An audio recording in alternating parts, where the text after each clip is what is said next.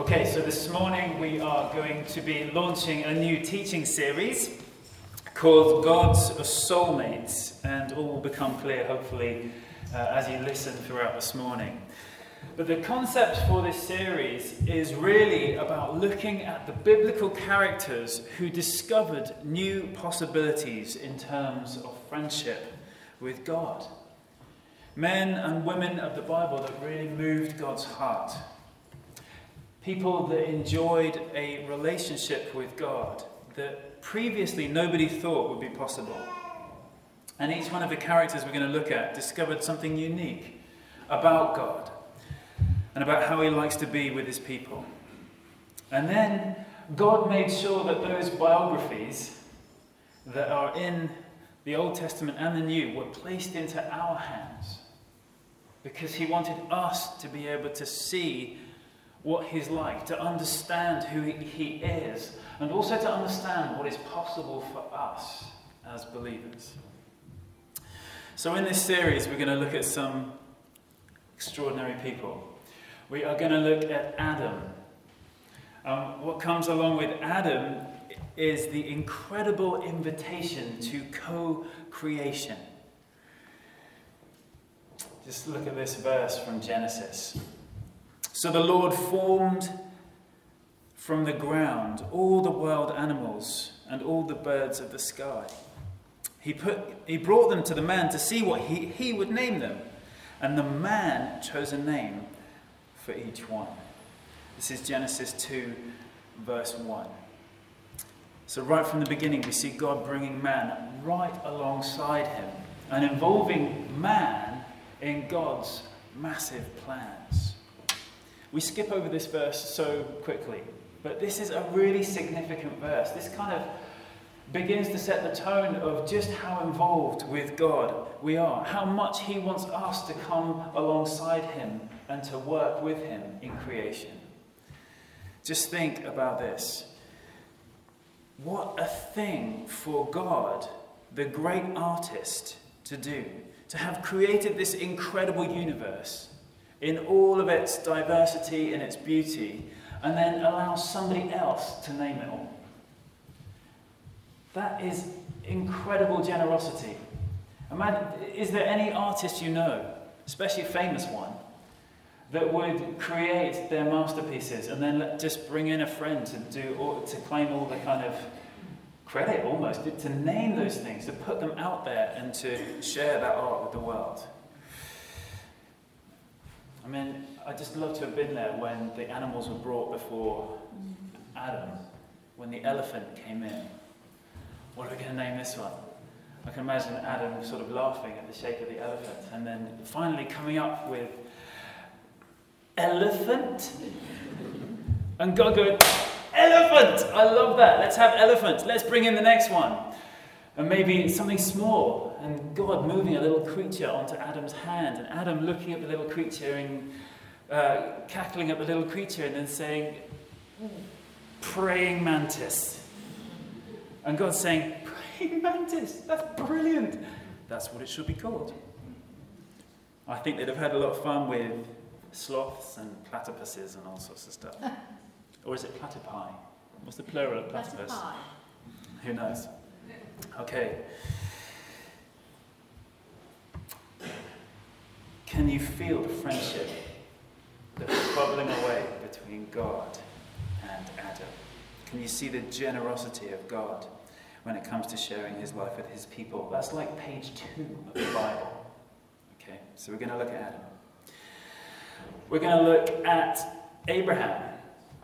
Can't look at friendship with God without looking at Abraham. Through looking at Abraham's life, you can get a feel of what it is to live in reckless trust with God. You've only got to remember that Abraham had so little to go on. He had this story of Adam and very little else. He didn't have the Bible that we have. He didn't have all those incredible stories. He just had him and God, and he felt his way forward, and he put his whole life in God's hands. A bit like Humphrey said just a minute ago. He abandoned his life into God's hands. And at that point, he discovered a stunningly close friendship with God, to the point where he was invited to negotiate with God over the future of corrupt people groups. That's quite a privilege and quite a big responsibility. We're going to get to that in a few weeks' time, but I love this verse about Abraham. This is in Isaiah and chapter 41. But as for you, Israel, my servant, Jacob, my chosen one, descended from Abraham, my friend. I'm going to read the rest because it's all good. I've called you back from the ends of the earth, saying, you are my servant, for I have chosen you and will not throw you away. Don't be afraid, I am with you. Don't be discouraged, for I am your God. I will strengthen you and help you. I will hold you up with my victorious right hand. I love it. Israel, my servant, Jacob, my chosen one, descended from Abraham, my friend. Which would you rather be called? Which would you rather be remembered for? Abraham, my friend, says God. Then we get to Moses. And through the life of Moses, just simply to understand another dynamic about what friendship can look like with God. This is from Exodus and chapter 33. When people saw the cloud standing at the entrance to the tent of meeting, they would stand and bow down in front of their own tents. And inside the tent of meeting, the Lord would speak to Moses face to face, as one speaks to a friend. So if you're new to the Bible, what's going on here is the Israelites have been released from Egypt. They are journeying through the desert towards their promised land. They are a huge multitude. And Moses is their leader. And in order for Moses to have a friendship with God, he removes himself from the camp. While he's Mr. Responsible in the middle of the camp, he finds it hard to just have an uncomplicated friendship with God. So he removes himself, as you see Jesus doing later on. And he has this tent pitched just outside the camp, really for just hanging out with God, for being with God. That's the whole purpose of this tent that he's had arranged. Sometimes he goes up the mountain, sometimes he goes into his tent, but he finds places outside of the camp to be with God. And I love the way that this says that the Lord would speak to Moses face to face. This was new. This was a new level of relationship that hadn't been seen before. The Lord would speak to Moses face to face as one speaks to a friend. If you read the Exodus story, you'll find that there are times within that story that it feels like Moses is God's only friend on the face of the earth. Everybody else is doing their own thing. Moses is the one person that really cares about who God is and what God thinks and what God wants. And God shares his heart with Moses in a profound way. And on the flip side of that, if you read Exodus, you'll get the feeling throughout this story that there are times in Moses' life where God is the only friend that he has on the face of the earth. Because everybody else is doing their own thing. But there is an intimacy between Moses and God. And the two just spend hours together, talking as friends. We move on to David. Through David, we see an invitation to intimacy and honesty. David started out life as a shepherd boy. He had a heart that he used to play out in the fields with his sheep. And right from a very young age, David saw intimacy with God in the place of solitude. So he would play and he would meet with God wherever he was. And he would write. He was a poetic type, so he would write songs and he would sing to God just on his own out in the fields. And just in that place, just him and God, he forged a relationship that had never been seen before. This relationship of intimacy and expression through song, through a very open heart and a creative mind. Later on, David wrote the Psalms. And if you read the Psalms, they are so honest, aren't they? These are gritty, open, honest, bare words where somebody has bared their soul. They're pouring out the deepest parts of their thoughts and their heart and their mind. So David took intimacy with God to a whole new level, and honesty with God to a whole new level. And we have these Psalms in our hands to read. And I want to encourage you, if you're new to the Christian faith, read the Psalms. They will show you how honest you can dare to be with God. It says this of David. This is from Acts chapter 13. It says, God removed Saul and replaced him with David, a man about whom God said, I have found David, son of Jesse, a man after my own heart. Would you like to be called a man or a woman who is after God's own heart? Solomon. Now, Solomon opens the whole area of our relationship with God, our friendship with God, of giving and receiving, of asking and receiving. So no one in history, certainly up to this point, and I think in today's money and today's wealth, no one had or has since ever been given as much in one lifetime as Solomon did. He received so much. In present-day figures, his wealth would probably amount to hundreds of billions. And it all began with a personal encounter with God. God appeared to Solomon in a dream and asked him to be honest about what he really, really wanted. And Solomon, feeling young and inexperienced as a king, asked for wisdom. And this is what God said to Solomon. Because your greatest desire is to help your people, and you did not ask for wealth, riches, fame, or even the death of your enemies, or a long life, but rather you asked for wisdom and knowledge to properly govern my people. I will certainly give you the wisdom and knowledge that you requested, but I will also give you wealth, riches, and fame, such as no other king has had before you, or will ever have in the future. So Solomon discovered a generosity in God that had never been seen before. And he incorporated that into his relationship with God, this incredibly generous God who loves to give over and above in abundance and to bless. Stunning. Moving on, we've got to get some women in there somewhere. So we're going to look at Mary. Perhaps the most favoured person of the whole Bible. Perhaps the person who has maybe known intimacy with God to the greatest level of the whole Bible. With Mary, we see this invitation to carry and to bring to birth God's plans. We're not at Christmas yet, but we're going to read this. Gabriel appeared to Mary and said, "Greetings, favoured woman. The Lord is with you." Confused and disturbed, Mary tried to think what the angel could mean. "Don't be afraid, Mary," the angel told her, "for you have found favour with God. You will conceive and give birth to a son, and you will name him Jesus." We read that most Christmases. But actually, it's quite good to read it outside of Christmas time with just fresh ears as part of a normal preaching series, although I think that one's coming up at the end of November, so we're getting a bit close. But Mary somehow turned God's head to the point where God could trust her with the most important task in all of human history.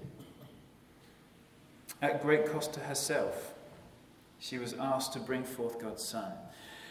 And then she remained close to God all of her days. She was a true, dependable friend of God and someone who intimately shared the life of God. And then to round it off, we have Peter. And I love this one. The invitation to mess up and start again. How many of you need that? Peter was brought into Jesus' closest circle. So we've got the crowd, then we've got the 72 disciples that followed Jesus everywhere. Then we've got the 12 apostles that Jesus brought into his inner circle. And then even amongst those, there was Peter, James, and John, who seem to be the closest of the closest of the close to Jesus. This is one of Jesus' best buddies.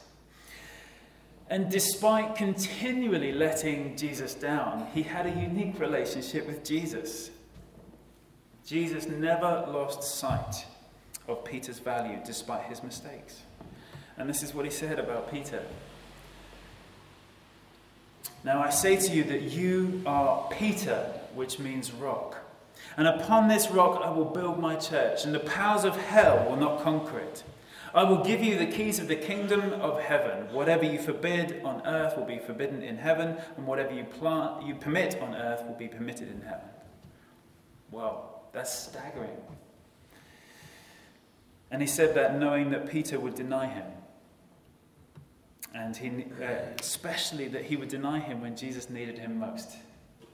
And yet he still said that over Peter and over something to do with Peter's future and over Peter's life. That was still the value that he placed on Peter and what he would be part of after the cross.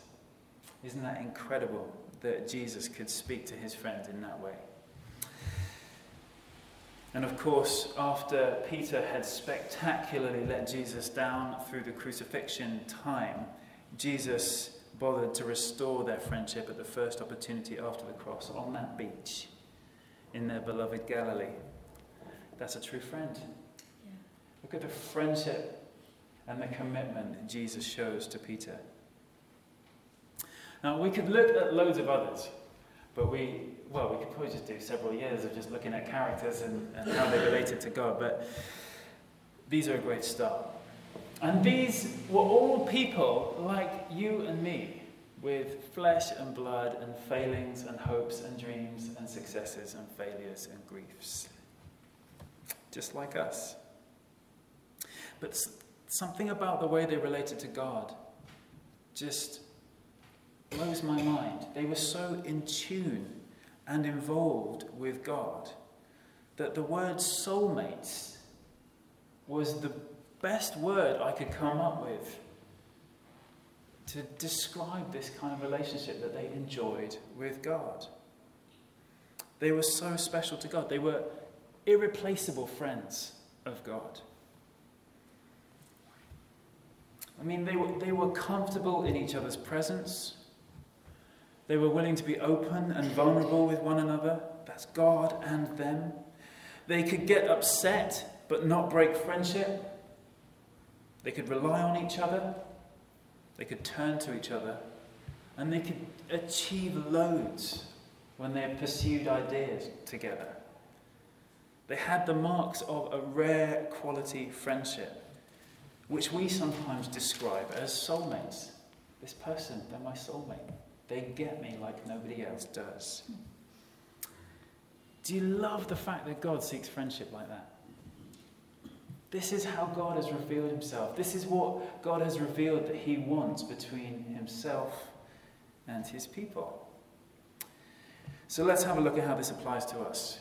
Because we may be forgiven for saying, well, yes, I agree with you, Aid, that these were amazing relationships. They were God's special ones. God chose them for that special relationship. But I'm not sure I'm invited to have the same relationship or to know God in the same ways. Well, I'm not so sure.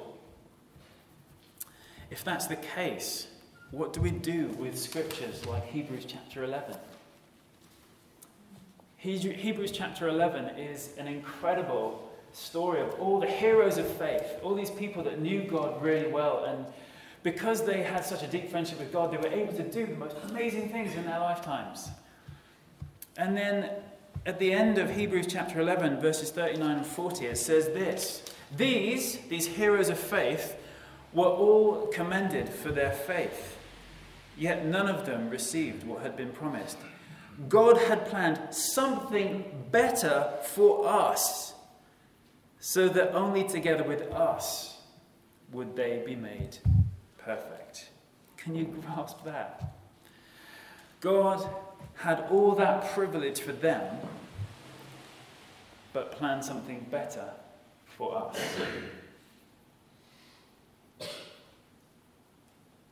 We have access to God that none of the Old Testament heroes had. They longed for the day that Jesus would come and tear down the curtain between us and God. They longed for the day that they could sit with God in friendship and total forgiveness and peace. But that was reserved to a future time. That was reserved for me and you. Isn't that amazing? That what is freely open to us, they didn't even begin to know that. And yet they lived the lives they did. Let's look at the words of Jesus. Blessed are your eyes because they see, and your ears because they hear.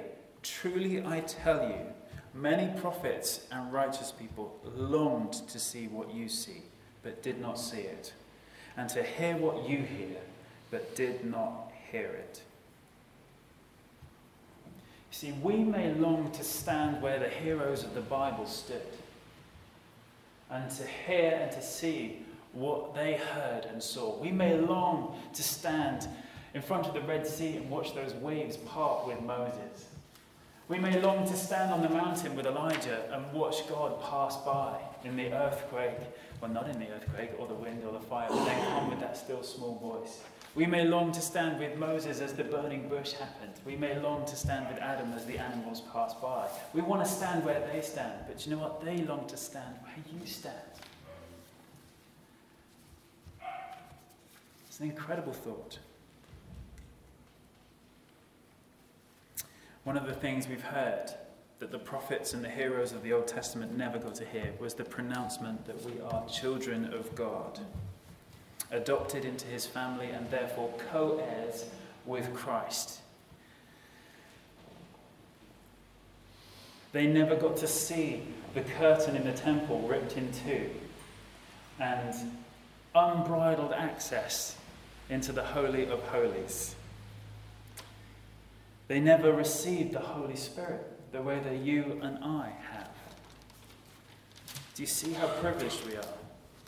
We can stand in this place of greater privilege and access to God, and then look back on these stories, on these biographies, as graphic stories of the baseline of what is possible for us. And that's what we want to do in this series. Do you believe that?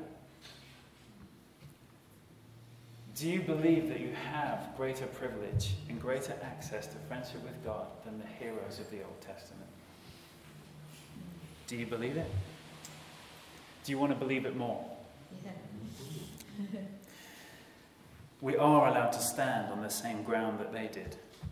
But we do need God's help, I think, sometimes, don't we? To believe, to trust God, that actually what is written in the Bible applies to us.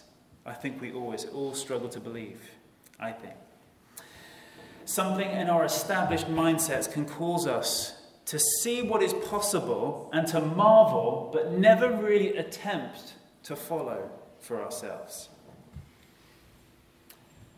I once heard a great illustration of this to do with training elephants in India, and some of you may have come across this before. Apparently, to train an Indian elephant as a sort of domestic beast of burden for your family, you have to get an elephant while they're little, and then you get an enormous stake and drive it into the ground, and then you tether the little elephant to the big enormous stake. And the elephant learns within the first few years that it can't go any further than what it can pull on its tether because it's staked to the ground. So the vicinity of that elephant's life is within a circumference of that stake. And by the time it becomes a great big strong elephant, it will never move beyond the circle that it's learnt to live in. When an elephant reaches adolescence, it is easily strong enough to pull the stake out of the ground and just to head off into the jungle. But it won't, because it's learned that it can't do that. And they have two kinds of steak. They have training steaks, and then they just have normal steaks. So you can actually pull up the great big steak and put quite a small steak in the ground, and the elephant still won't pull it out because it's learned that it can't go any further than its boundary. Well, I think it can be like that for us all. From a young age, the world teaches us who we are and what is possible. And your early experiences dictate how big your circle of freedom is in your life. And that's where you live the rest of your life, within that sphere of experience. We're deeply programmed not to attempt to step beyond what our experiences have told us is possible. Yeah. And this applies to your relationship with God as well. God has provided this expansive world of experiences to explore. Possibilities that are beyond what we've experienced thus far. And the boundaries of friendship that God has offered us are so much wider than most people dare to believe. But we have to make a choice. Are we going to let our past experience keep us tethered to the place that we have lived thus far, like the elephant? Or are we up for a new adventure? To pull up the stake and to head out into the jungle with Jesus, spiritually speaking. Just imagine that by Christmas we had learned how to co-create with God like Adam, develop reckless trust in him like Abraham, begun to enjoy face-to-face friendship like Moses, find you can be honest and intimate with God like David, learn how to ask and receive from him like Solomon, carry his purposes and bring his plans to birth like Mary, and to be able to mess up and to get up quickly and still be secure in the knowledge that you are still the amazing person that God says you are, just like Peter did. That would be an adventure worth taking, wouldn't it? I think so. Well, that's where we're going over the next few months.